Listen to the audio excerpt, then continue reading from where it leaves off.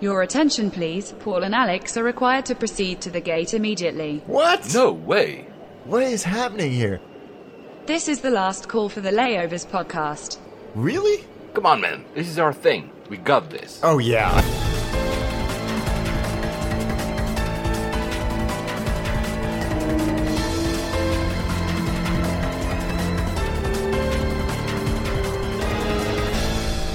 And we made it. Of course, geeks. Flight 76 to Alaska. Hey, next Seattle. we need to get to Alaska.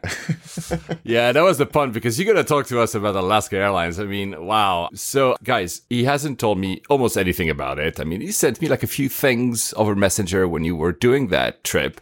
So I have like little hints of what it was, but I'm very curious and be listening and not talking at all when you're going to talk about Alaska.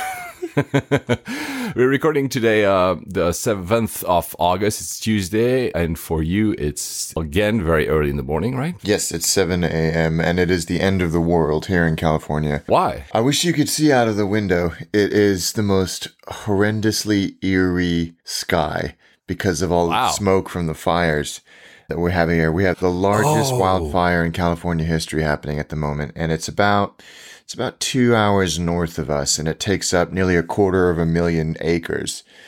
And the smoke here in the morning just blocks out the sun. So it's like being in a Star Wars set. It's horrible, really, when you consider what's causing it. I'll tell you a little bit more about it later because I actually experienced it firsthand on my flight back from Boston. Does it give like some kind of red hue to the sky and something, or like very dark? Yeah, it's almost like a pink, a very, very light pink or peach color. Wow.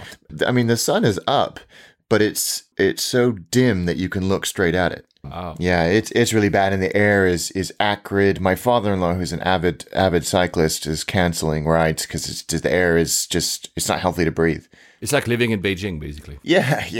Weirdly enough, the wind patterns in the Bay Area mean that by middle of the day, the smoke is cleared from us, and you can see it in the distance. But yeah, it's really, really bad. And apologies, I didn't want to make light of the situation. It was just a pun.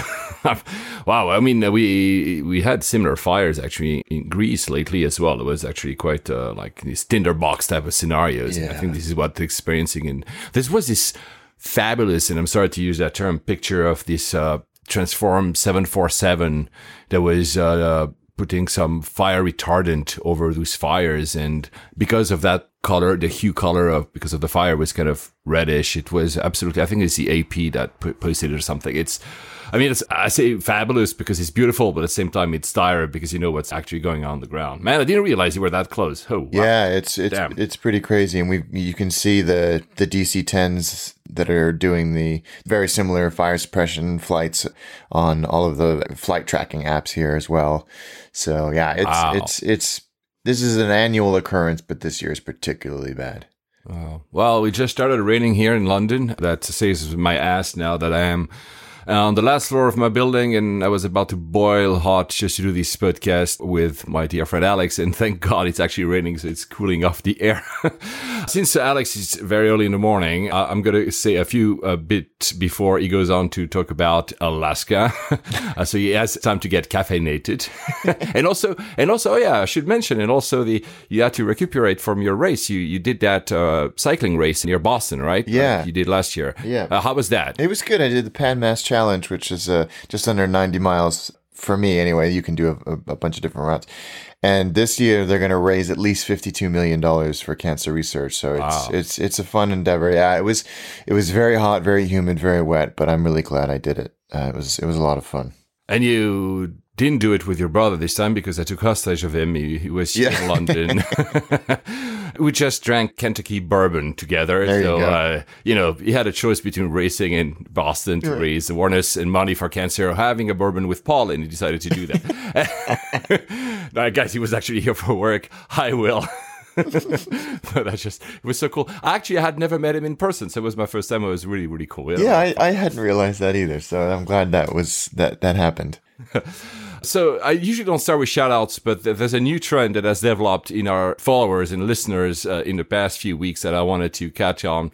There are two people. One is Sergey Ersh123, that's on Twitter, and the other one is Dan Tan Dan. So both have sent us a picture that's really cool. You need two smartphones, or maybe one smartphone and one camera, but they've been sending us a picture of our show on their phone whilst they were listening to it, with a background of both. It was the wing of an aircraft. One was clearly in business class because probably is a little bit in the front. I cannot recognize the airline. And the other one was slightly below the wing, so probably in economy. I mean, guys, I don't want to ask you to do that, but if you have two phones, which for instance I do, and you want to do that, these are really cool pictures to see our podcast with you listening it and an aircraft in the background. It's really cool. So thank you, Dan, and thank you, Sergey. And Dan says, definitely waiting for layovers to get themselves to Australia to test our products here. Taking their podcast on board seems about as close as they get right now. Well, you might be on for a surprise. I'm not going to say more, Dan. And Sergey says, a Sharklets sunset, brand new airplane smell, and most importantly, the Layovers podcast. What more does an AV Geek want? I'm a listener from about episode 25 and absolutely love on how Paul and Alex mix facts and news with fun anecdotes from their travels. Keep it up, guys. So thank you so much, guys. It's really that's really kind. Yeah, I love the idea that people listen to it while they're flying. I think that there's something, I don't know, rather wonderful about that. We also got a message from, what's her name? Anita. She sent us a little video of a trip report she did, LAX, Heathrow, HAG. What is HAG again? I don't know. I don't remember now. My God, I should have checked before actually starting recording the show. I'm really sorry, Anita. So guys, look it up, HAG. You see we're good AV geeks, but not perfect AV geeks, because I have no idea which airport that is. Me neither. To be honest with you. And she did that with two kids on BA. And I wanted to mention it because you also talked about your BA experience with your kids in the last episode. She says that BA did admirably, reasonably comfy ride, but she says the food was awful. Next time, I will order kids' meal from me. And that's a good idea, actually. Yeah, the kids' meals aren't bad. Again, I can't remember if I mentioned this on the last episode, but I pre-ordered my meal, and yes, you pay for it, but it is markedly better, and you're served first. In economy. And she thanks you for recommending the In-N-Out in LAX, because you haven't had a real burger till a A380 screams overhead while chewing fries. I love that. That's I'm taking my family down to LA today, so that'll probably be one of our first stops. And you remember, Anita was a person who had written us that she had some kind of fear of flying. And she adds, I wasn't nearly as nervous flying with layovers in my ears. I mean, come on. Thank you so much. I really do appreciate that. That would give me PTSD, but I'm glad it helped. I give him PTSD, guys. That's why he doesn't want to hear. A few things about the last episode as well. It was 075, and I had forgotten. And Mathieu Guionnet-Duluc, who's a longtime listener, told me, hey, Paul, you know that 75 is also the city code, the postcode, if you want, for Paris. Yeah, of course, I didn't realize that. I forgot as a kid. The old license plates pre-EU had 75, and you would know when you were riding the highway, oh, that's a Parisian. So yeah, it was also a little pun there. And Lucas Meixner. So Lucas is a great guy because Lucas was working for a company called Social Bakers. They do like a lot of, maybe was he a co-founder? I don't remember. And one day, a bit like our friend Mark, said, oh, you know what? I want to do something else in my life. He's training as a pilot, and he's going to be a pilot for Ryanair. Wow. Good. Yeah. I like hearing about people who do that, who just go, you know what? I'm going to finally do what I've always wanted to do. Exactly. He cannot yet fly Ryanair. I think he has to go through like the last bit of school or something. I don't remember. But we said that if Ryanair agrees, he will be on the show to tell us about maybe that epiphany and also that would be amazing. Yeah. And how the school works and, you know, what you had to do and everything. Because that would be a very interesting for like a fresh, you know, pilot to understand all the dynamics here in Europe. He was living in, if I'm not mistaken, the Czech Republic. Maybe I'm wrong, Lucas. Please forgive me if I do.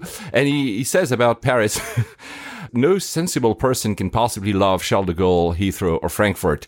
These three are tolerable at best. Well, he has a point. I think that's tolerable is that's absolutely right. That's absolutely right. Sadly. And Michael Leppa at Royal Funk was Finnish, and he was, you remember, guys, he was in Japan for a while, and maybe he's come back now. And he said something that is important that we didn't mention. He says, I have a 50% lost delay rate of checked luggage at Charles de Gaulle. 50%? And he says, also, when getting a taxi at Helsinki airport with minimal luggage, the driver asks, coming from Paris? And to be honest, having, as you know, guys, I don't really fly SkyTeam a lot. I've done it a little bit more these days because they have good deals, and I'm not hostage for my miles, but I used to fly them almost exclusively, and I never had an issue coming from going to Japan when I was there, but when I was going a lot to Brazil, I was doing London, Paris, Rio, for instance. And it's true. I think 30% of my trip, we're talking like almost 10 years ago, I was checking luggages. And there's at least 30% of the time my luggage didn't follow. That's incredible. So I don't know. That's an extraordinary failure rate. I know that Milan MXP has the same issue. I know there's quite a few airports who have bad reputation about luggage, but I forgot about, to be honest, I don't check in any luggage anymore, so it's very hard to judge these, but apparently it's still the case. Wow. Jeez. There you go. A bad point for Charles de Gaulle. Wow. That is a staggering statistic. Yeah. About KLM, also forgot because I had a message. I don't know the name of the person who did that. I'm sorry again because I'm really bad with my notes these days because a lot of work. Says, did you not get the little bottle? And I said, yeah, it's true actually. The little house that you get at KLM. That's it's quite a fun thing to do. I will give them that. For those who don't know, it's a little house. There's actually a collection, and some of the houses are very rare. There's actually even websites to exchange houses because there's some Rembrandt house, I think, is one of the rarest ones. They contain Dutch gin. I've never opened any of those. I have. I just showed Alex the one I just got. I don't know which one it is, actually. It's probably written somewhere, but I don't have time to read it now. Back then, they said, well, is there a law that tells us drinks have to be served in a glass? And that's how they got away with it, basically by offering this gift. They knew, of course, that people wouldn't open them in the flight, but that's actually gin inside. It has a long shelf life, so I think I can still open it maybe in 10 years or something. Yeah, may take the edge off.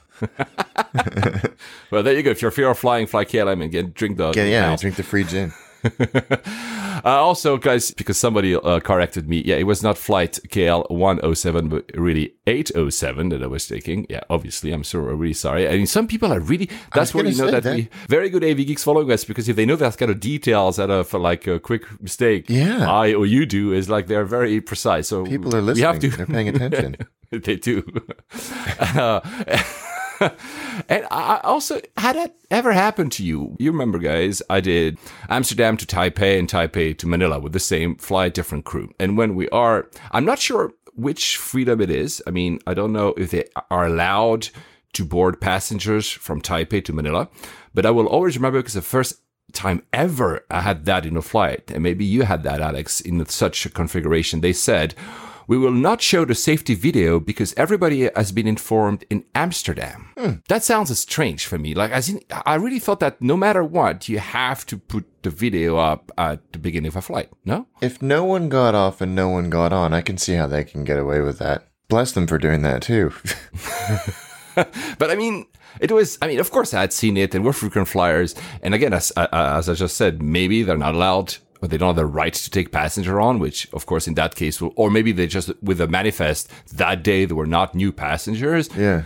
But still, it sounds, it's 3 minutes. But I mean, I'm not criticizing. I'm just saying maybe. Like I was just surprised. I know. I don't think I've ever experienced that. But if they had a speech prepared and they made the decision, it sounds like they have a process in place that says, if there's nobody coming on, then we don't need to show it. Hooray for everybody. Or maybe they just forgot. And we were about to take off and like, oh, well, there you go. That's our CYA move.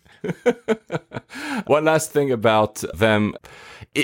I watched the IFE, and it's really, because we always talk about, the type of content, how many TV shows they have, how many series, movies, whatever they have on there's one thing that really surprised me about, in a good way actually, about KLM. There's no censorship whatsoever. You have all the curse words you want, the swear words that will be usually bleeped out or changed in some airlines. You have, nudity. You have language.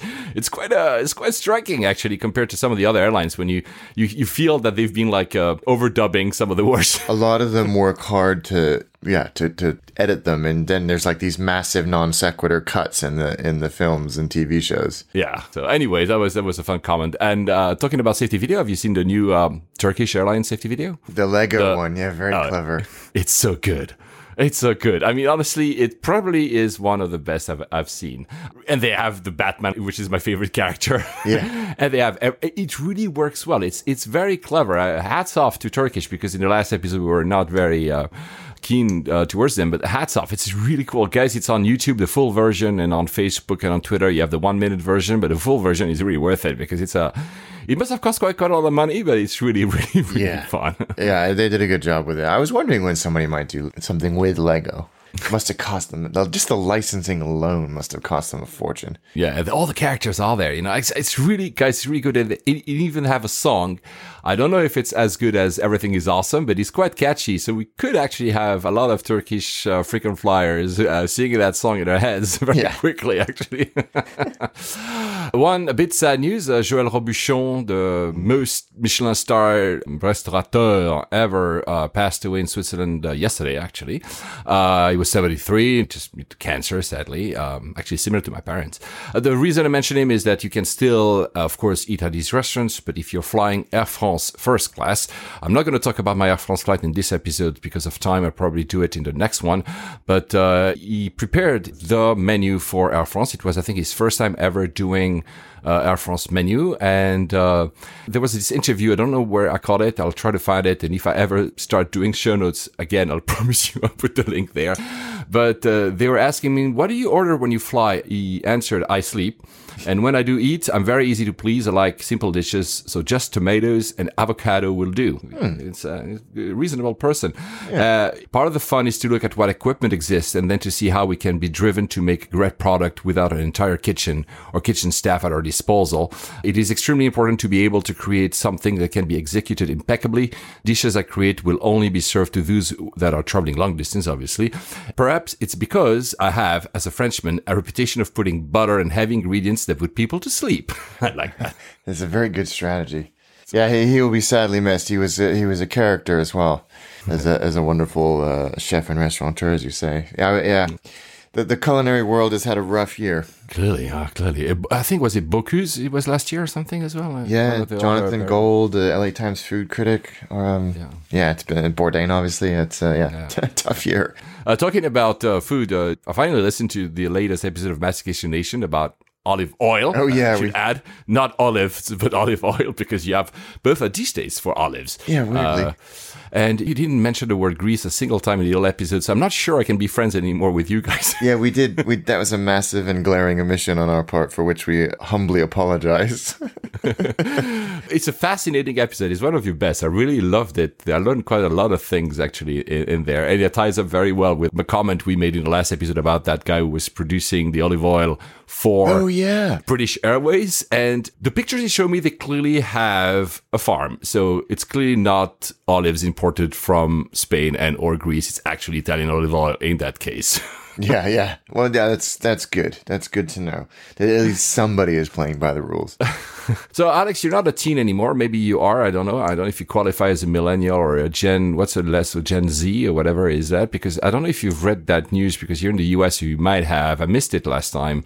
There was this teenager in Arkansas who was not a pilot, and he tried to steal an American Eagle passenger jet from Texarkana Regional Airport because he wanted to go to a rap concert. So he had no idea, obviously, how to fly it. And by the time he had reached the aircraft, the police had been called because it was trespassing and whatever. But the guy actually said, I wanted just to fly to see this concert. So I tried to steal an American Eagle passenger jet. That's incredible. What would he have done if he had been at the commands? You just don't, it's like a car. You don't have the keys and you just start, right? Yeah, I don't. Jeez Louise. I mean, that's a great story. It almost sounds like an Onion article with in its absurdity. But you know what? Good effort, man. Enjoy jail. Nothing to do with aviation, but a similar sense. There was a story, I think, yesterday about these two elderly German gentlemen. They were in a, elderly home, and they had disappeared, and nobody knew where they are. And they were found at the biggest heavy metal festival in the world, rocking other tunes, and that's why they had disappeared. I mean, you know what? I wish I went that old. I do that kind of shit, right? I did see that one. That was fantastic. So you're not a teen anymore, but how did you react to Alaska? So tell us a little bit about that flight and why did you go? I mean, you went to Seattle, which is the airport of this show. We'll talk about it at the end. But how was the flight, both legs? I have no idea. I've never flown them. Yeah. So I flew one leg on Alaska Metal and one leg on ex-Virgin America Metal, purely out of morbid curiosity more than anything. There were many other carriers that flew that route. It's a highly trafficked route, and Seattle is, I think it's Alaska's home base. But I was curious. Curiosity got the better of me, so I booked. I was flying out of San Francisco, out of Terminal 2, which is the old international terminal, which was really badly damaged in the 1989 earthquake. And it's where Virgin America was based out of as well. So the first strike, and I was going in there trying really hard to hate them. Like I wasn't being professional about this at all. Going, okay, I'm gonna give them benefit of the doubt and put my critical thinking cap on and be truly neutral. There was none of that. No lounge. I was in first class. There was no lounge.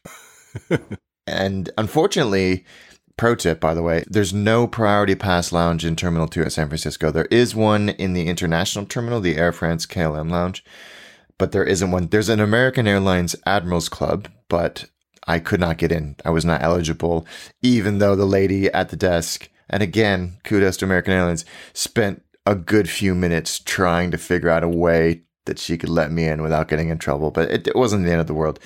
So that was strike one. Strike two, the airplane was very, very old. I think it was a winglet-less 737. I think it was about 18 years old. And you can tell by this point, I'm just nitpicking. But it was an old airplane, and it had the older style domestic first class that we all know and love, that basically everybody still has, those big sort of recliner seats. We boarded on time. The boarding process was very smooth, very easy. The check-in agent was very friendly. And yeah, the plane, it did feel a little bit old inside, but it was still very, very comfortable. It's 2-2 in business on the 737, or first, whatever they want to call it, on 737. And you know what? The in-flight experience was very, very good. And it really makes me slightly nauseous to say that. But people have always said that. When I bitch about Alaska on Twitter, people have always said they're not bad. And that's exactly how I would describe it. Not bad. There was nothing incredible about it. No wow moments at all. They've done a good job removing everything that could generate wow. But it was friendly, attentive, but not overly cheery, in a sort of condescending and irritating way. You had a menu where you could pick a hot or a cold item. I think I sent you a picture of the sort of crudité platter that I got. Sorry, how long was the flight for? Just under 2 hours. Okay. So full drink service, warm nuts, a beautifully presented, fresh crudité platter, nothing packaged, nothing that I had to scoop out of a package or anything. It was all presented really nicely in china. The glasses were served in nice tumblers, whether it was alcoholic or non-alcoholic. They had Wi-Fi. It wasn't the fastest in the world, nor was it free. And you could stream content, but there was no live TV. Yeah, it was fine. Again, nothing to write home about, nothing special about it. But for an American airline, in my recent experiences, it wasn't bad. And that's honestly about as much as I can say. Was the return different from the outbound? Yes. Was it? Oh. The return I paid a lot more attention to because it was an old Virgin America airplane. So I new. Was it an Airbus? It was an Airbus. It was a 320. Those who are Alaska don't want, basically, because I think they're all Boeing, right? They claim they are, and I think I was talking to a few folks about this recently. That I think the strategy is they're going to wait for the leases to expire on the Airbuses and then return them, except for a few 321s, which they've already repainted, and a few 320s where the lease was, or the configuration would allow them to do the transcons, which they didn't have enough airplanes for. We'll talk later on about the 321, because I think the reason they do that is because, well, Boeing doesn't have a 757, so it's a good aircraft for some of their routes. Anyway, go on. Yeah, for those transcons, I think it makes a lot of sense, and I think for them it fits in with the fleet strategy a bit more. Yeah, so the return flight was on a Virgin America airplane. Obviously, I know that product intimately, so I was interested to see if the soft or hard product had changed at all. The first thing that was interesting was our flight was delayed because they couldn't find the crew. And it was delayed for about 40 minutes because they couldn't find the crew, and we were waiting. When we finally got on board, the captain explained that when they had landed from their previous flight on a different airplane, they were at a gate on the other side of the airport, and I can't remember the name of the terminal that we were in, is under massive renovation. Seattle, like many other airports in America, as we'll touch on later, is sort of this hodgepodge of growth and expansion over, 60, 70 years. And then you get on board, and the Virgin America first class seats are these sort of white leather recliners, which are now really starting to show their age. They look worn. Oh, wow. I only fly them twice. You remember when I went from LA to, and they were fantastic. They're very comfortable seats. Yeah, they were looking a little bit worn. And they're not blue. Sorry. They're not blue. No, they're white. I didn't actually look back in the main cabin to see the state of the main cabin seats, but obviously white is going to show wear a lot faster than black will. But I know that the crew were wearing Virgin America uniforms still. Oh, wow. Which, if anybody is from Alaska or Virgin America that listens, can you tell us what the status of that is? Because somebody flew on a Virgin America flight recently, last week, and said that the Virgin America crew were wearing Alaska uniforms. So that seems unimpressively inconsistent. If that's the case, it should be one or t'other as far as I'm concerned. Or maybe simply they still have the crews on different contracts, and as long as these guys don't have a single contract, they just balance the crew. So maybe they took Alaska crew, but then they would have to be yeah, I know, qualified. You're right. Yeah, they would have to be Airbus qualified. So I'm not sure. Well, maybe it's just a transition period. I think that's probably what it is. But it was all Virgin America branded. They still play the safety video, which is everybody seems to love. I don't really love it. The dancing safety video, the safety cards are still Virgin America. The napkins and stemware is all still branded Virgin America. But the IFE and the food have been massively degraded. Really, really disappointingly so. Sorry, the IFE is still branded Virgin America, though, but they just removed a lot of the content. Is that what you're saying? It's sort of been watered down, so it's not nearly as Virgin America-y as it was in terms of even the UX and the branding and the design, and then the content has been it's almost useless. I would be pissed if that was the IFE offering on a Transcon. Wow, you'd be really bored. There's no live TV anymore. So they're really losing out to their competition especially on those long hauls, because everybody has live TV. The on-demand content offerings were maybe a quarter of what they used to be. The games they used to have on there, which were actually for IFE games, were really good. We were the first airline to have Doom ported to an IFE. They're just Linux boxes, so it's actually pretty easy. None of that. So it was really disappointing. The food was very mediocre compared to what the Virgin America food was. The service was fine. It was much colder than the Alaska service, which I think, and I'd be interested to hear from those of you that have flown on Virgin America to tell me if my experience is a one-off or if it's consistent with what you've experienced. It was cold, but it was, I think, a reflection of just a general dissatisfaction of how the merger has gone. Oh, yeah. From an in-flight team perspective. From what I gather, listening to snippets of conversations, the Virgin America crews have been a little bit screwed on seniority as they've tried to merge the various rosters together. And I think that's pissed off a lot of people, because your seniority, at the very least, allows you to bid on certain routes and timings. And if you lose your seniority or it's reduced by, your rank is reduced by literally thousands, then you lose that ability to bid on a preferred route. So perhaps the person had a bad day, but it was consistent across the few flight attendants that we had. So I'd seen people comment on Twitter. People have sent me messages saying how much the experience has degraded. Funnily enough, when I flew on JetBlue, a guy was complaining about our flight, and it was baseless because I enjoyed the flight. And then he said to me, blah, blah, blah, blah, blah. I really miss Virgin. I was like, was Virgin that much better? Putting on my sort of naive hat. Of course it was better. And he sort of explained, he's like, even when you fly Alaska, it's not the same. They're not as fun. It's not just not as good. It really seems like they've screwed something that could have been very valuable to them, and they've lost a lot of loyalty. He said, I've switched over to JetBlue now because Alaska is not as good caring for the Virgin America product. And I bet a lot of other people have done that too. Basically, what you're saying is that it doesn't make you feel anything. I mean, you have a particular position because, of course, you were involved emotionally as well with the product. But if I were just a simple passenger, having been used, and for me, again, it was only twice that I've seen Virgin America. But if I expect that kind of fun, then obviously Alaska, which is a very, your granddaddy corporate type of airline. And that's a lot of good things about that. It's stable and it's very safe. It was amenable and, like on time. But exactly. It was boring. Yeah. There was nothing. You're absolutely right. I didn't feel anything as a flyer that I thought, this is above and beyond. This is innovative. This is creative. This is better than anybody else has. But I think everyone who listens now 76, episodes, they understand that every time we talk about an experience, we talk about a soft product, the hard product, the people, the seats, whatever. But at the end of the day, it always boils down to that: has it given us any type of feeling? Yeah. And this is why last week KLM didn't give me any feelings, and United doesn't give me any feelings, and then you have Emirates.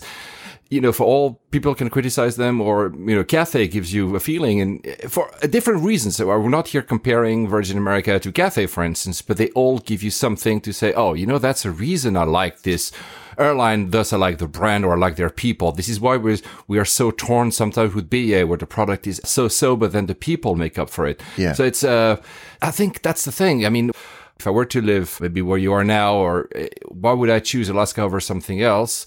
Either it's like half of the price and okay, well, there you go, or it has to offer me something. Yeah. It wasn't anything to write home about. And I would certainly not go out of my way to choose them. And I am being objective when I say that. I've had so many really good domestic US airline experiences in the last 2 to 3 years that I know what my options are. And it's not something that I would go, I can't wait to fly them again, or I will go out of my way, or I'll pay 20% more than a JetBlue or a Southwest or an American to experience. Yeah. I just wouldn't. Yeah. They had a lounge in Alaska. I did the same thing. They had a lounge in Seattle. It was fine. It had good views of the apron. It had a pancake making machine, which is apparently cool. You press a button and it poops out a pancake, and it's whatever.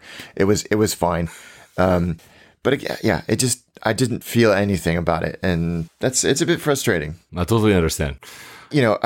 I do this on all my American flights now because I can. I love listening to liveatc.net. Yeah. Because everybody, especially JetBlue, and I can talk about that trip a little bit later, but they have blazing fast Wi-Fi. So you can follow, and it's available from when you board. None of this 10,000 feet nonsense. And so you can follow all the way. If you know your air traffic control centers, you can follow the flight all the way along. And it was particularly interesting coming in from sort of Nevada, from Boston when we flew over Nevada, and people talking about asking for deviations because of the fires and the smoke.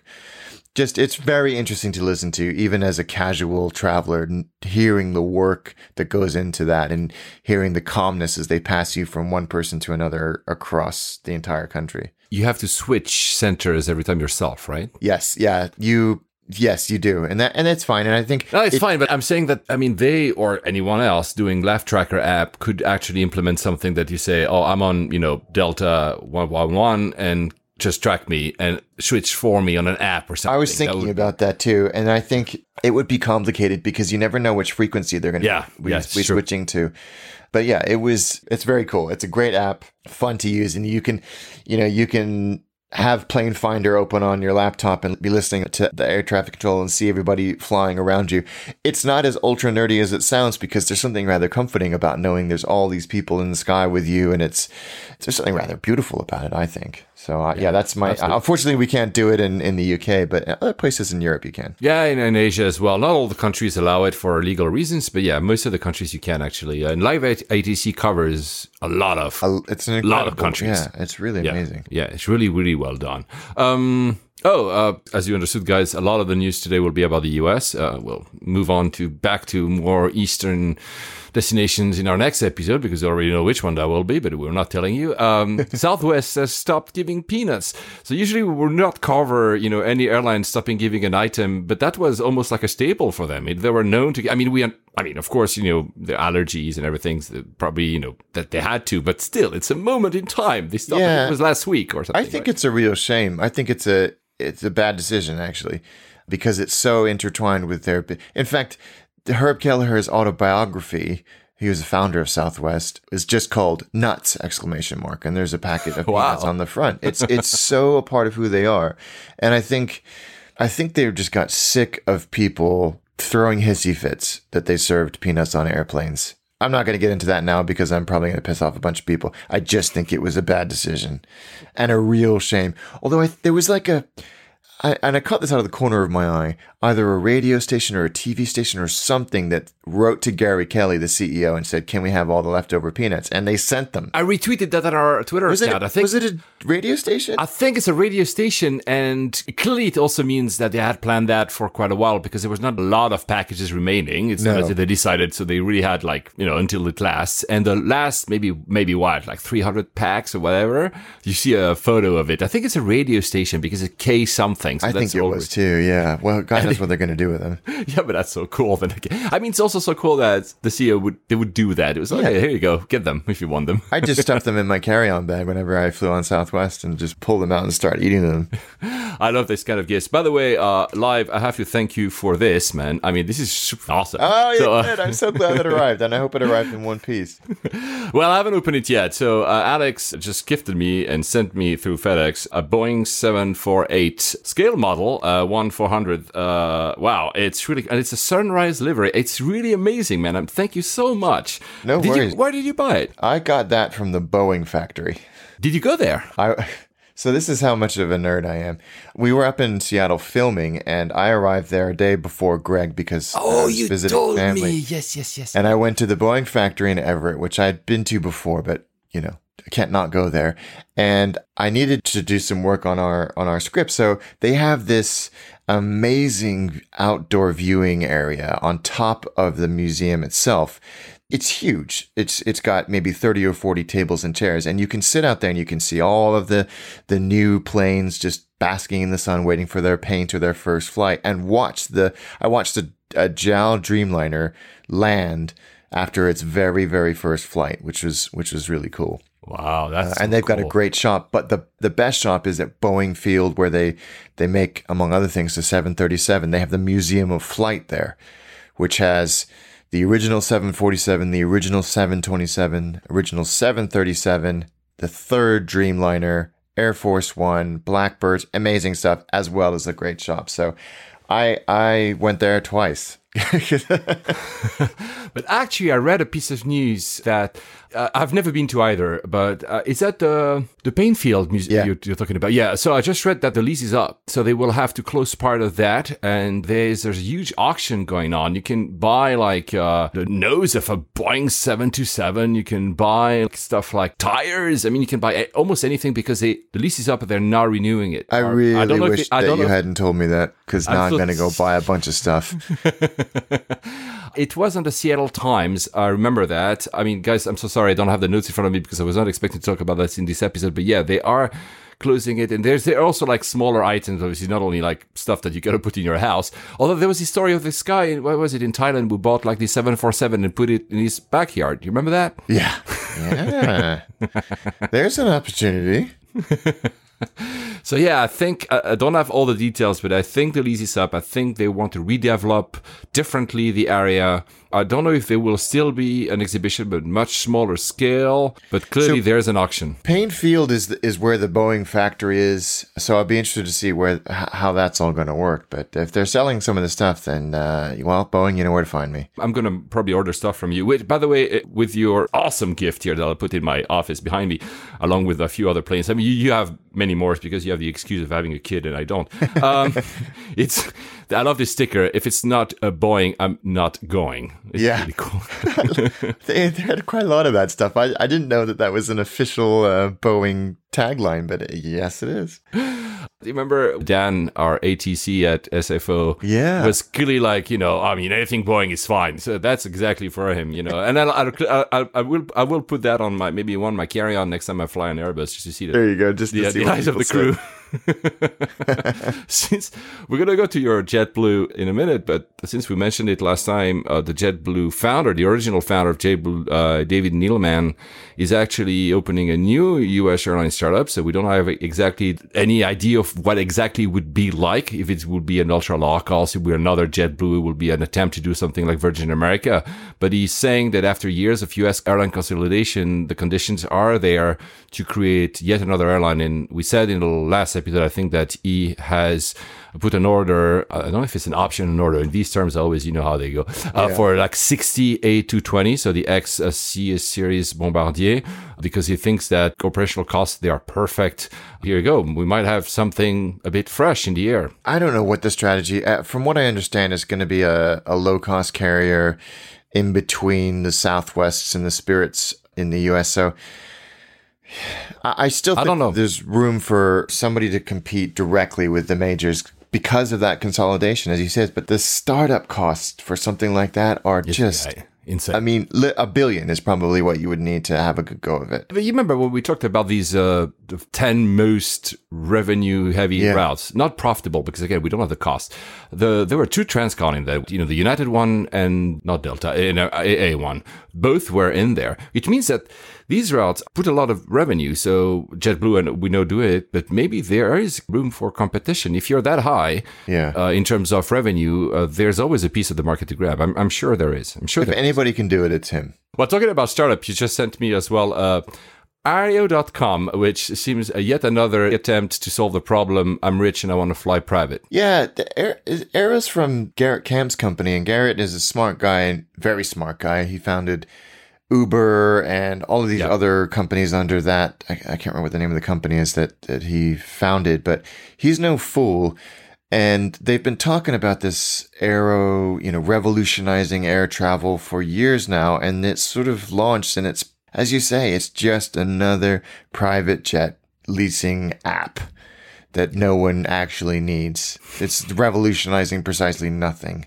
Yeah, as far as I'm concerned. Perhaps it's where I'm missing something and I haven't seen what's so revolutionary about it. No, we know, but there's like in the Valley, in LA as well, some in New York. I mean, because these are routes that, again, wealthy people take. And you have a lot. There was another one, Aura, it's called AURA, which is starting in 2019, so next year. And they're going to fly CRJ 700s and same. And when you look at it's a membership base and it's only private jets and the interiors are amazing. And yeah, of course, I want to fly this, but this is not disrupting aviation, really, to be honest. It's just like instead of myself buying a Gulfstream, I'm going to subscribe to an app that allows me to fly a Gulfstream, which is clearly more accessible because, I don't have 20 million aside to buy a Gulfstream. But at the same time, Southwest is perfectly fine to do a Transcon or, of course, JetBlue, which will go in there's so many options there.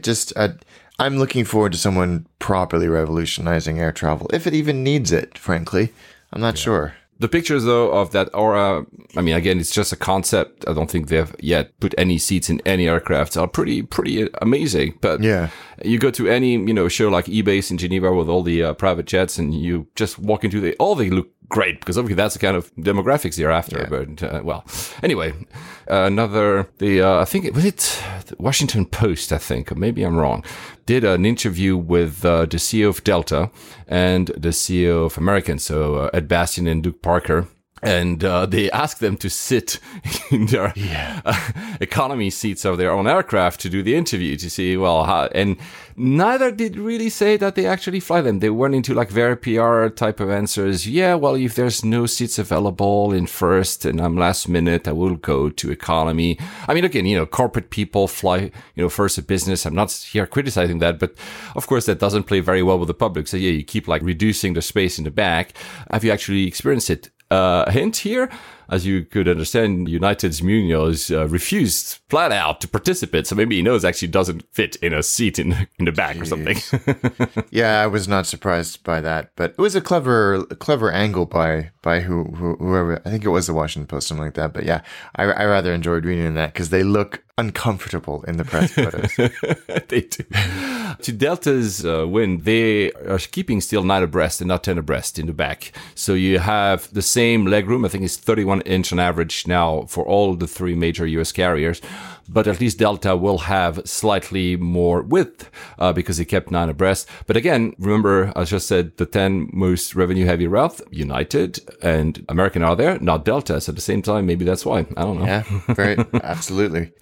Talking about United, the CFO left. So maybe he just had a recent flight at basic economy and realized his mistake. Ouch. Or that's the most likely explanation. He realizes that the goals of the company are unattainable. I think there are a lot of people saying that the goals that United is pushing towards is insane, and that will create even more discomfort in the back. We'll see. I don't know. There's maybe a hint there.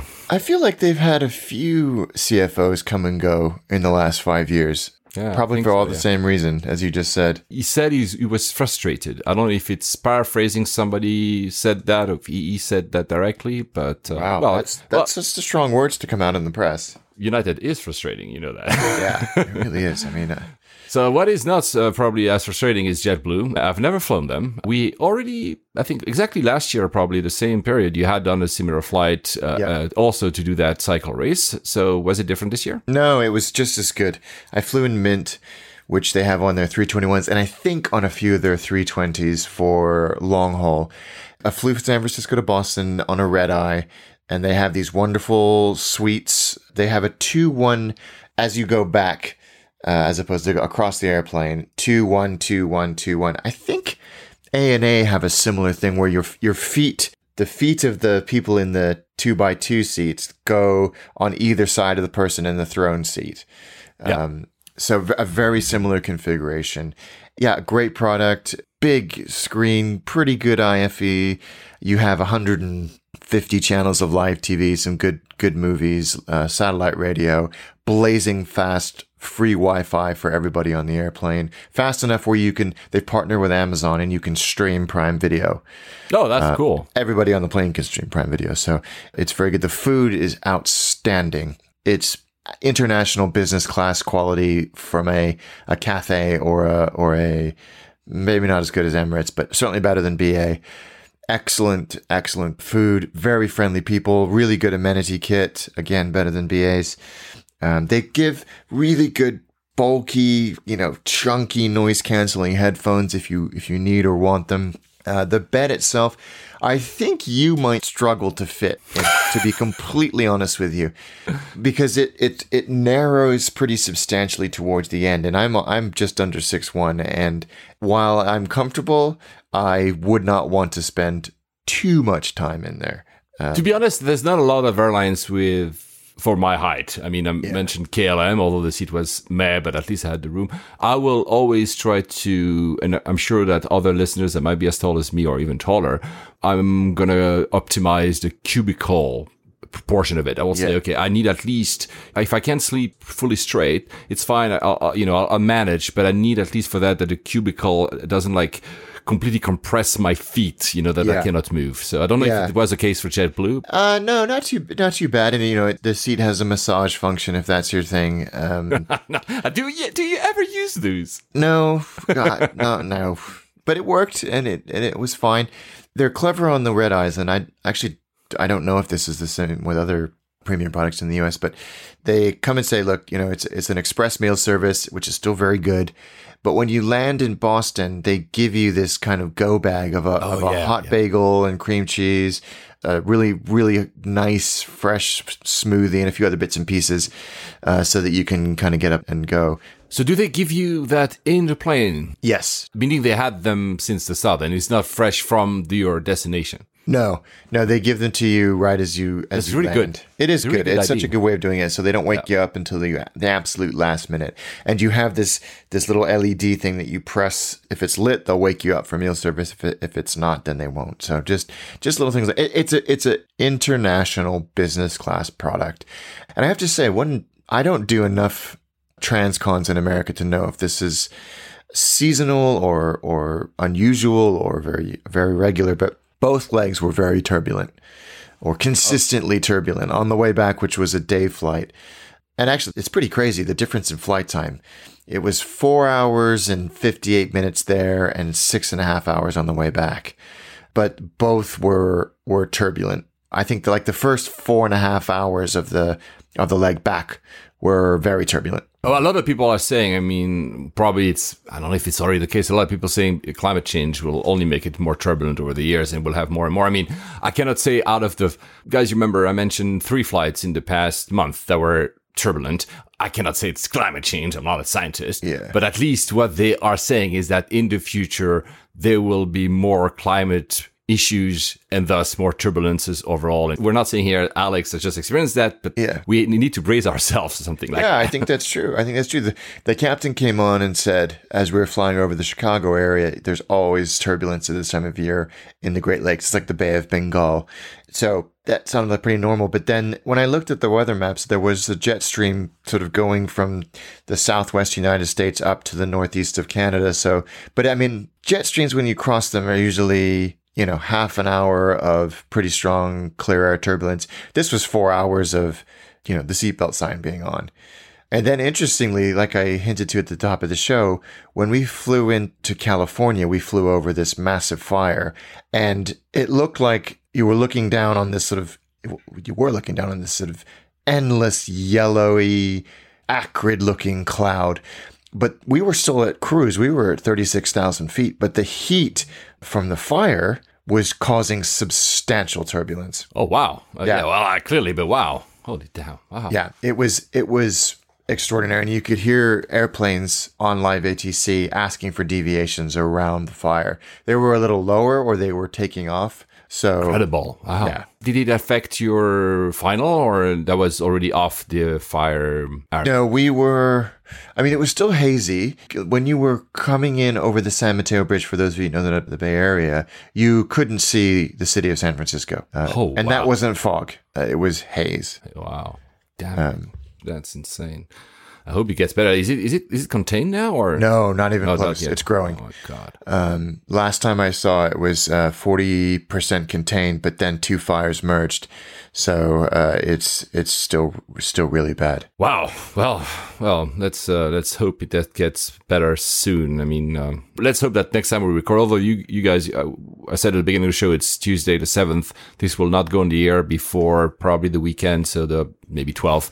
Meaning next time we record will be in 2.5 weeks or something. I hope by then, because you'll still be, I think, in California. I hope by then it will be contained. Yeah, me too. Me too. It's extraordinary. But yes, JetBlue, great flight, great product. They don't have a lounge in Boston, but I used one of the shared lounges there, which is more than actually is mediocre, but it didn't really matter because I didn't have much time on the ground.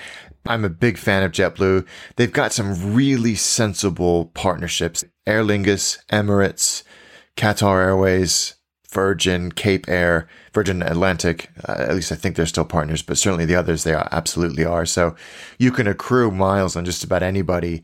And so you can actually book from I don't know. I was going to say Fort Lauderdale, but Emirates already fly there. From somewhere in the Midwest to Dubai on the same ticket, and you just switch from JetBlue. Yeah, so I'm a huge fan of JetBlue. The product and the service, both hard and soft product, are excellent. But I think I may have mentioned this last year.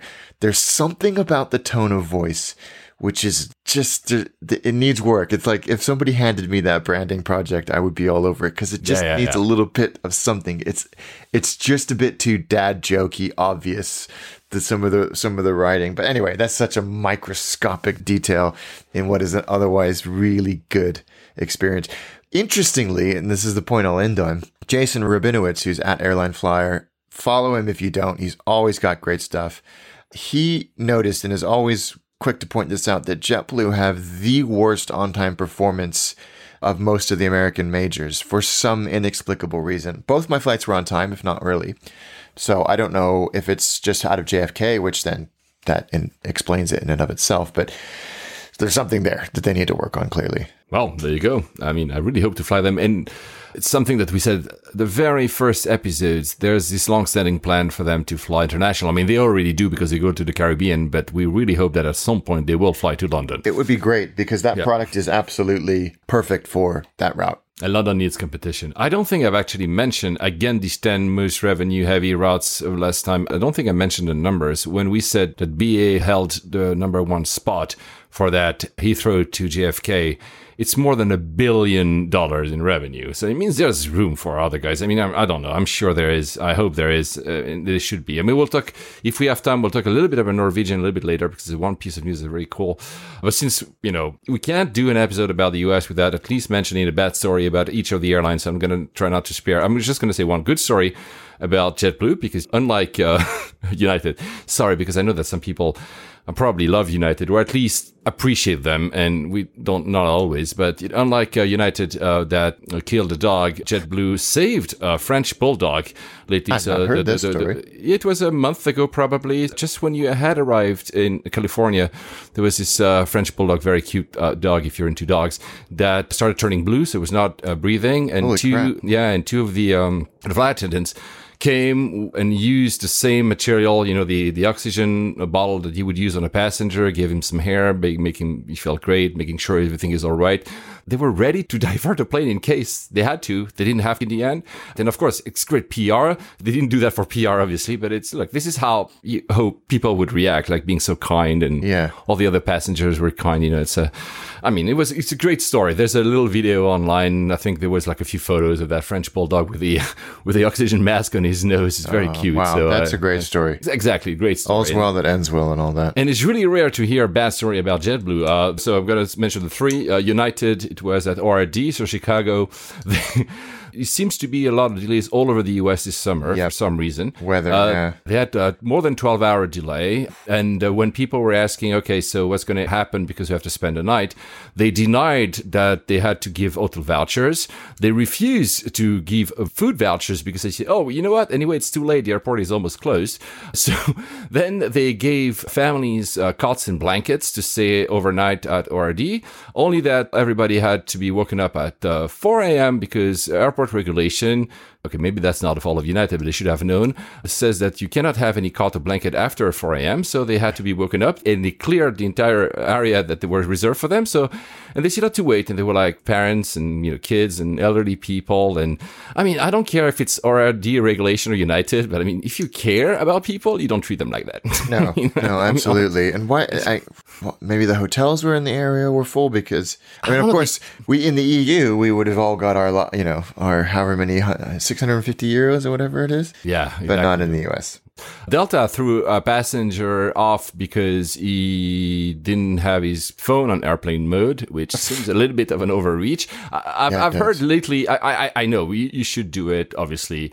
We're not always taking this as a passenger. Passengers really act like dicks.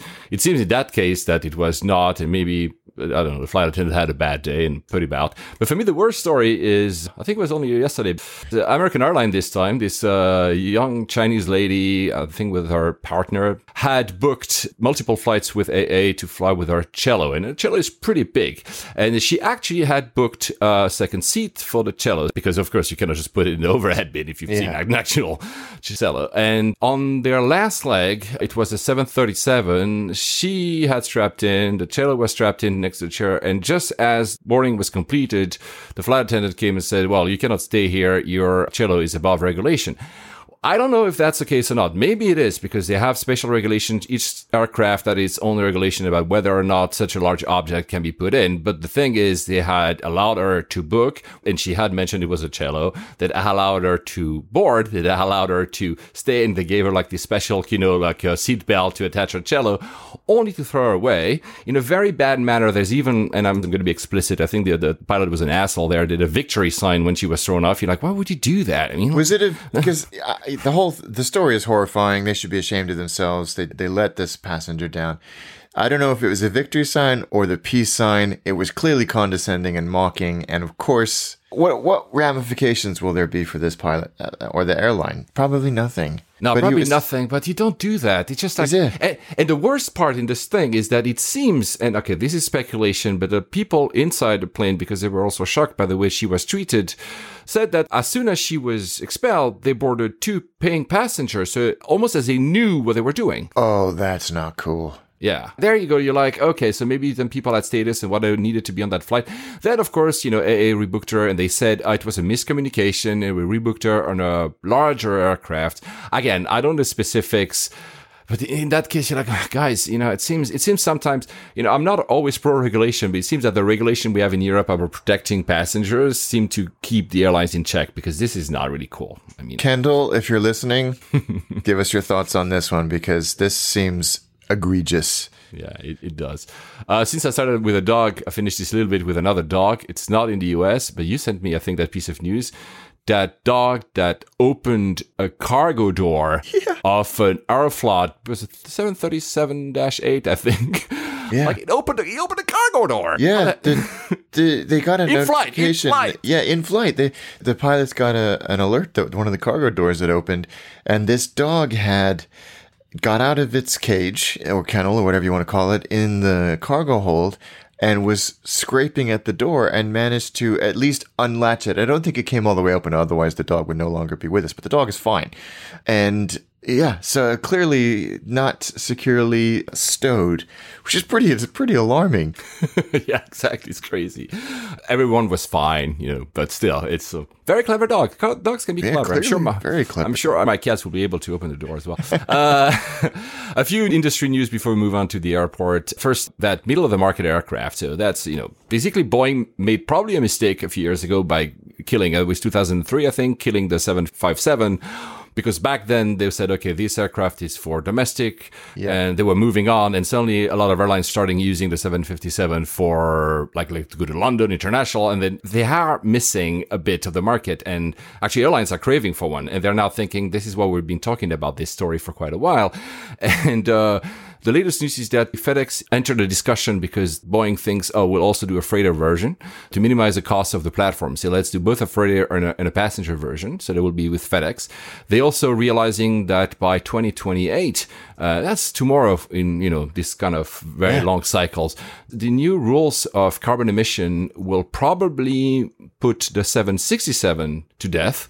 They really need something. I mean, there's the Dreamliner for some of it, but they need something that sits in between, the 737 MAX and the Dreamliner, and they don't have it, which is why, I think I hinted that earlier, which is why currently Airbus has a sweet spot with the 321, especially the enlarged versions. It's not exactly what they want, but since there's nothing else, a lot of US airlines are actually buying the 321, which is why you said in Alaska, they're probably keeping those guys as well, because it's exactly that. It's like a larger aircraft that can have quite a long range, that can accommodate these routes that were thought back probably even 20 years ago, like not even 10 years ago. Single aisle aircraft are not made for long flights, not made for intercontinental flights that to go to London, but now they are. I mean, we see more and more. So that's why I think, it's an interesting story. I'm very interested to see where they go with this and how it develops. It will be a very popular airplane just based on the fact that so many airlines have been clamoring for them to just restart the 757 platform, let alone come up with something that is its logical successor.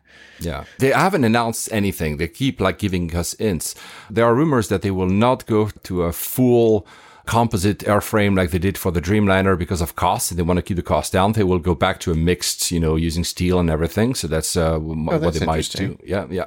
And at Farnborough, that air show here in the UK, Airbus was like a bit cheeky because they were like showing off their XLR, which is the neo next generation of 321, because basically saying to everyone, hey, we're the only one in the market, buy us. yeah, that's clever. Anyway, also Airbus, since we're on it, plans, and that's interesting, an ultra long range with almost no cargo, because that's the other thing that airlines are clamoring about. They said, okay, we can now do like very long haul flights. And we talked about the Newark to Singapore, for instance, that's being reintroduced, or obviously the Middle Eastern carriers going to Oceania, and clearly the London-Perth route. But if Qantas wants to do the London-Sydney route, which is what they want at some point, the Dreamliner cannot do it. And the current version of the ULR of 350 cannot do it either. So Airbus is actually thinking of removing all cargo to create a cargo-less aircraft to have these ultra long range, I guess. It's interesting development as well here. Yeah, I wonder if they're going to be saying that in 5 years, though, when the cargo market changes back again. That thing is so ebb and flowy. To be honest, I think also Airbus is not great at cargo in general. No,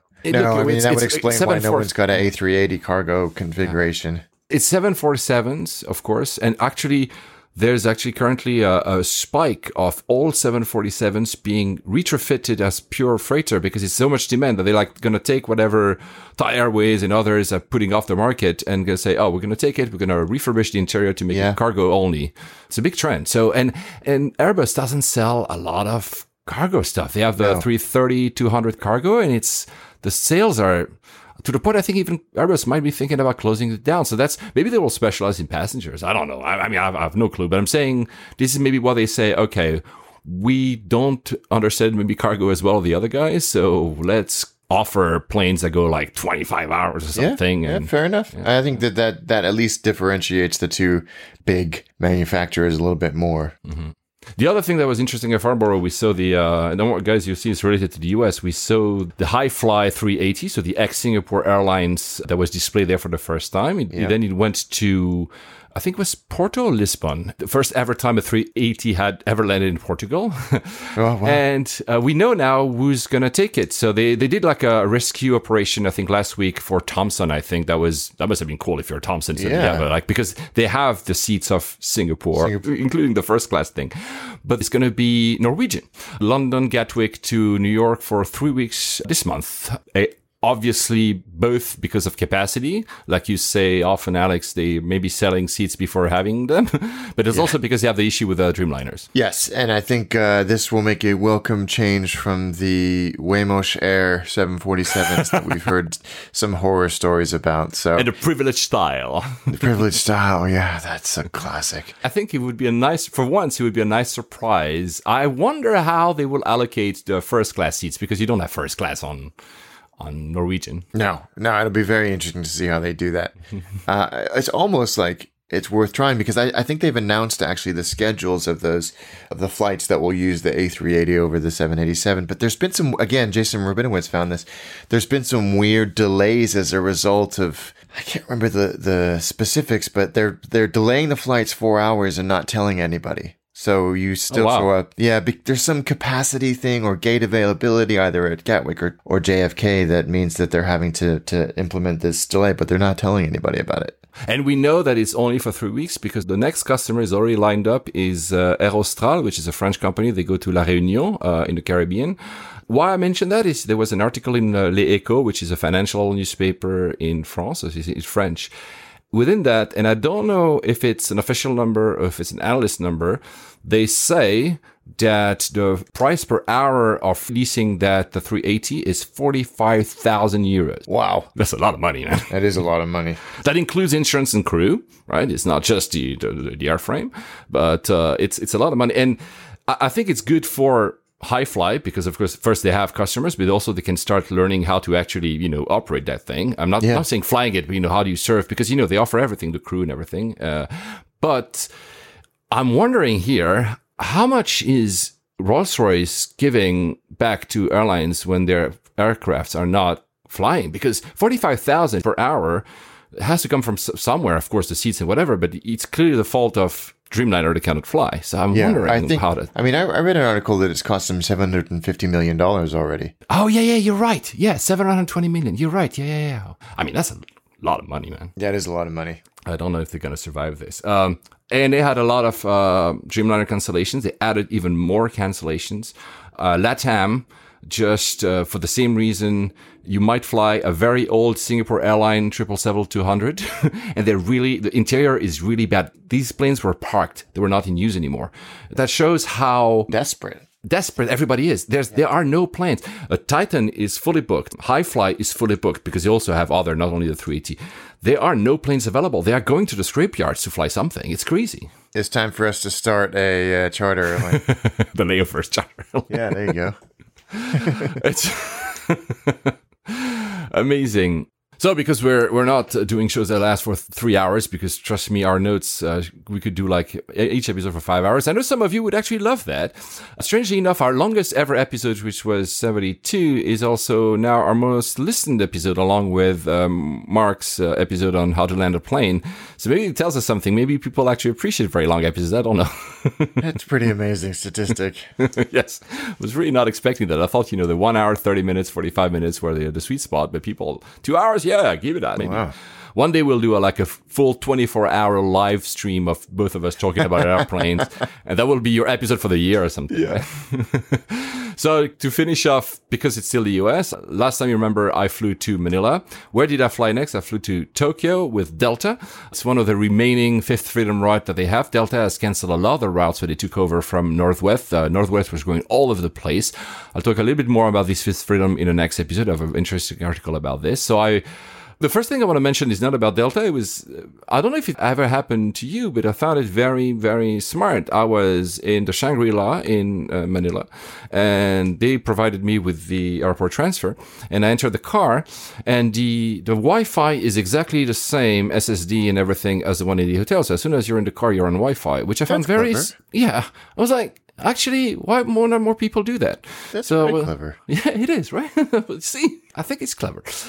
So Manila is always difficult. Immigration can be very long. But the good thing is that because immigration is very long, then security is never backed up because people are taking their time to go through immigration. So there's very, very few people at security. I went to a lounge. It's called the Pacific Club. It's a KL and Delta lounge. There's no Air France, of course, there. It sucks. It's really not great. I mean, you have the Cathay Pacific next door, which I tried to enter, but, I was not ticketed on OneWorld. Yeah. And they were like, sorry, sir. They were very kind about it, but I was like, oh my God. It's worth a shot. It was exactly, absolutely worth a shot. Interestingly, the reason I mentioned my experience in Manila, so I had a first security to enter the airport, as it's always the case in some of these airports in the region. A second security, which is the one I just mentioned, the one you always had in airports. And then, because it's a US airline, a third security at the gate, which was specially installed for Delta. Wow. So you have to go through 3 different securities to get to my flight, which, I mean, just know that, guys, if you ever fly this, because it obviously takes a little bit of time. And you know what? They call it Delta One. So Delta One is the new name of their business product or first product, depending on how you want to call it. Like United is calling everything Polaris. Delta is calling everything Delta One. So, of course, when I read Delta One, I was like, oh, maybe I will have the thing with a door. No, of course not. It was an old 767.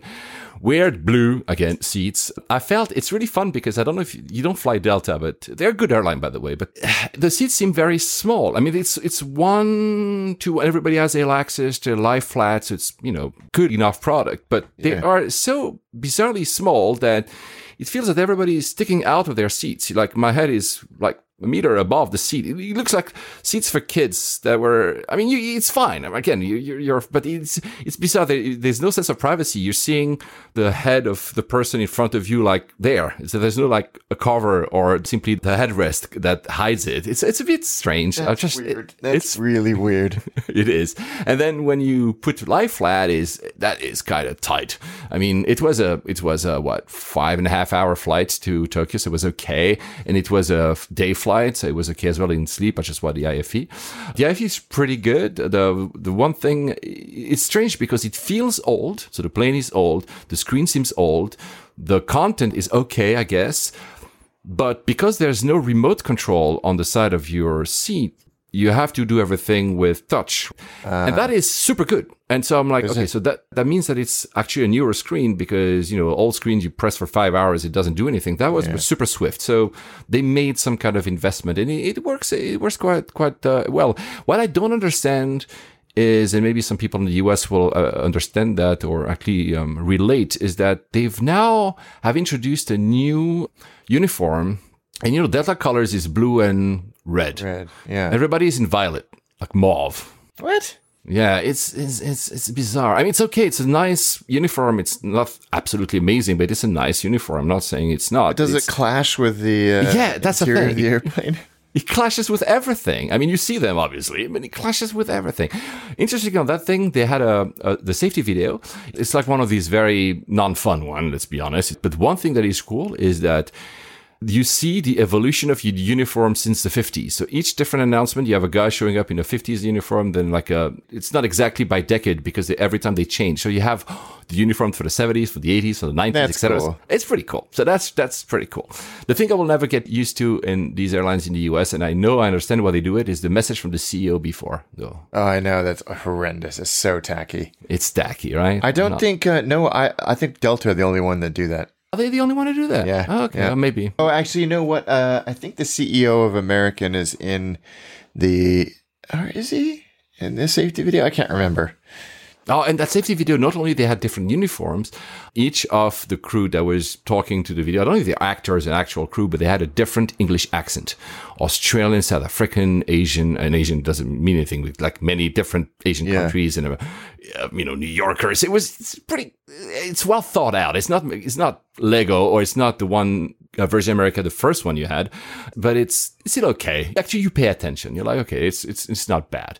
The one thing I will appreciate, and that shows again our dire states here in Europe, is that, well, it's a 767 is not new, but it's blazing fast Wi-Fi. Yeah. And you're over the Pacific, like I'm leaving from Manila going to Japan, and there's blazing fast Wi-Fi. And I'm like, how can not anyone sorted that out in Europe, for crying out loud? That's ridiculous. It's just the interesting here for Wi-Fi, and it will do, I said that I think 2 episodes ago, I think we'll do, once we have less travels, which might never happen, an episode where we talk about Wi-Fi, comparing our experience in the various airlines. There was one thing very interesting about that one. Maybe it's in other airlines. iMessage, Facebook Messenger, and WhatsApp were free. Yeah, I've seen that on a few airlines too. I think Alaska maybe or American do that. It's a nice thing to do. So there you go. It's a good, okay experience. I used to fly Delta a lot. It seems that they haven't really moved. The food was good. The people are nice because they have this American demeanor. Would I choose that over anything else? No. But it's much better than KLM. The next episode, I'll talk about Air France. It was fun to fly Delta in the Pacific. It's like flying an airline that is not on their own turf is always interesting. It is. I like doing that. And a lot of people were actually continuing to Honolulu. Ah, okay. Yeah. And then I landed in Narita. You guys, listen to episode 50 if you want to know about Narita. But sorry, my cat is... No, that's great. Whilst we were recording last time, there was this Air Canada aircraft. It landed in Narita and took the wrong turn after the runway. I think it was a northern runway, and got into a construction site. So it didn't crash into it, but just was blocked. And it took like forever for them to being able to leave that. Yeah, they got went down a cul-de-sac and couldn't get out, and they were there for hours and hours and hours. It shut down the airport for several hours. That runway was completely shut down. What I don't understand is okay, so first of all, they didn't. Okay, there's no reverse gear, of course, on an aircraft, but they didn't push it. They actually installed a metal road, if you want, on the grass and basically pulled it. I'm sure there's a reason, but I cannot figure out what. It seems that for that all time, the passengers were inside. Can you not just give a bus and take some stairs? That's so bad. I don't know, right? Yeah, there's some weirdness in this story, and I can't figure out what's going on. Narita is it's strange because it used to be that it felt very empty. Maybe it's because everybody's going to Haneda now, but it felt very empty compared to the times when I used to go. In passenger traffic, when I looked it up because I was curious, it's still growing. Of course, it's smaller than Haneda. It's always been. And I think Delta is the last remaining, because they have all their slots there, and maybe there's no slots at Haneda, so they're flying everything there. I'll still contend that Narita is a great airport when you want to go on the east side of Tokyo, because you can actually go faster than if you arrived from Haneda. But anyway. And then I went to have some dinner with Shin, our friend Shin, and a lot of highballs, and that was a lot of fun, man. But how efficient is, because I had to switch airports, and I'll come to that in the next bit, how efficient it is that you can switch airport, do some shopping, have dinner with a friend.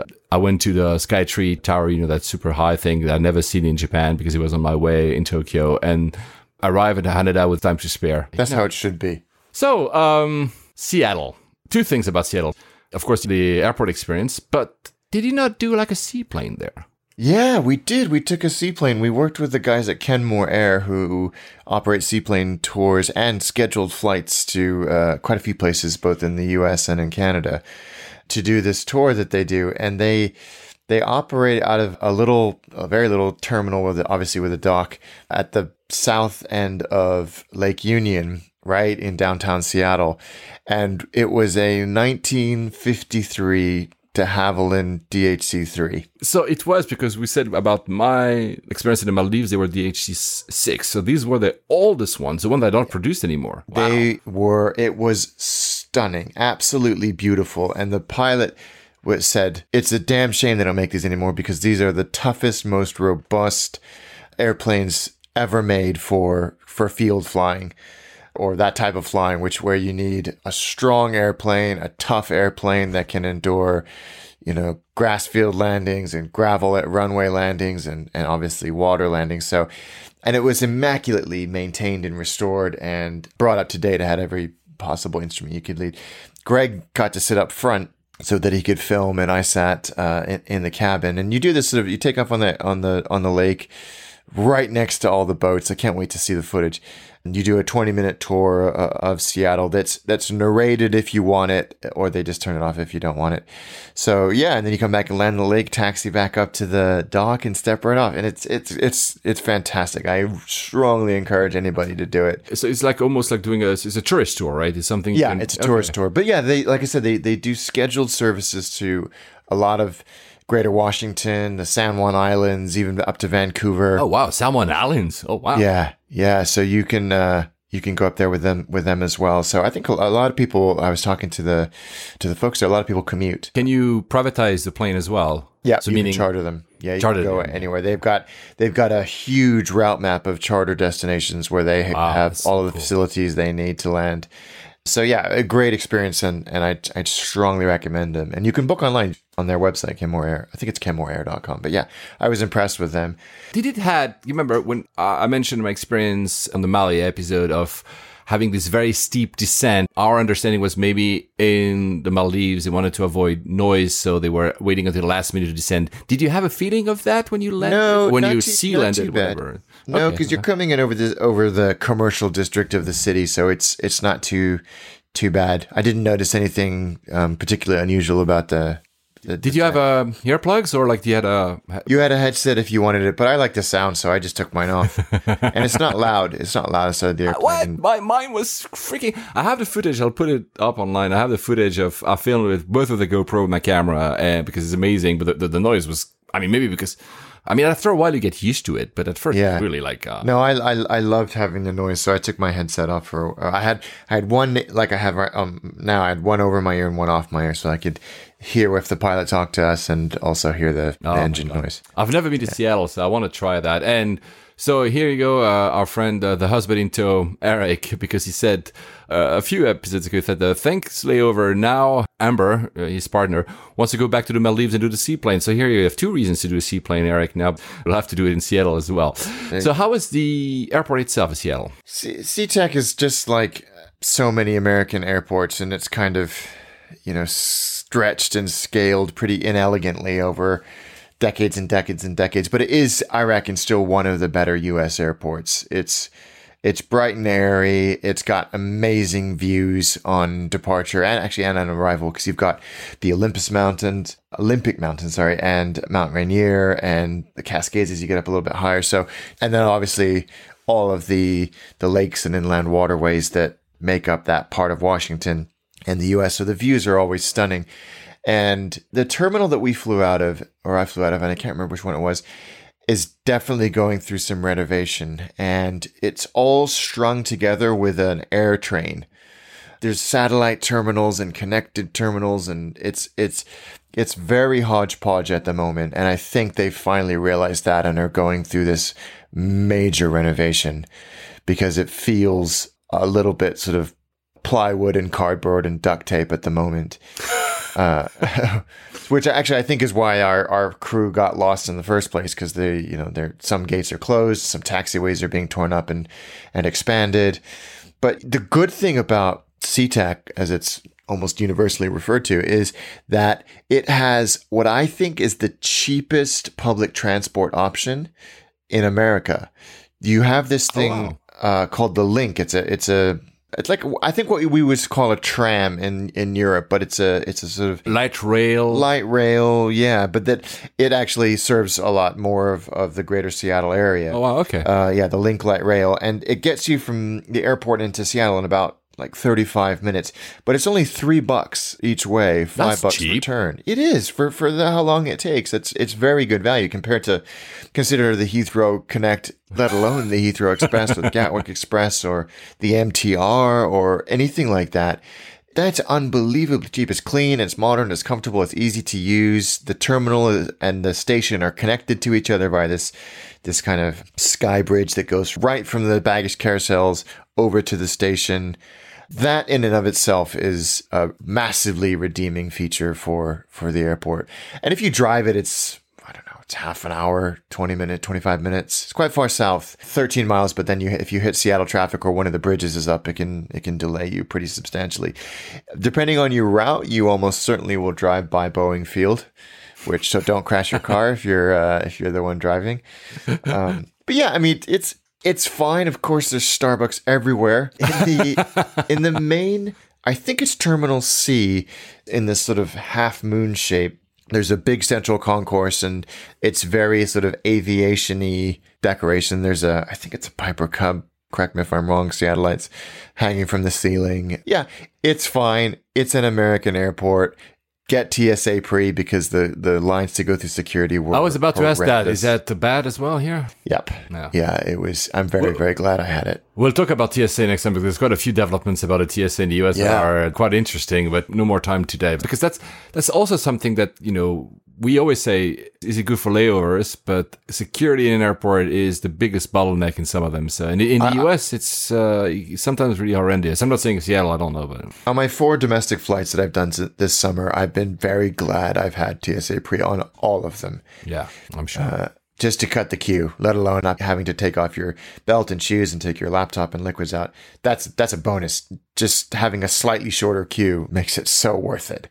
Yeah. So worth it. But yeah, it's fine. It's an okay airport. All the major airports on the West Coast seem to be going through renovation. San Francisco is just one giant construction zone at the airport at the moment, which is causing delays. If you know San Francisco, because the big planes, basically any heavy, can't taxi into the international terminal. They have to stop and be towed in because there's all this construction going on, which delays everybody. Oh, wow. But yeah, no, again, an American airport, it's fine. I think I said it many times. For me, American airports, not all of them, but usually feel like more like a bus station. Not always I'm not saying that negatively, but like you go in, you're not supposed to experience anything but just taking the plane. Yeah, that's kind of what it feels like. Yeah.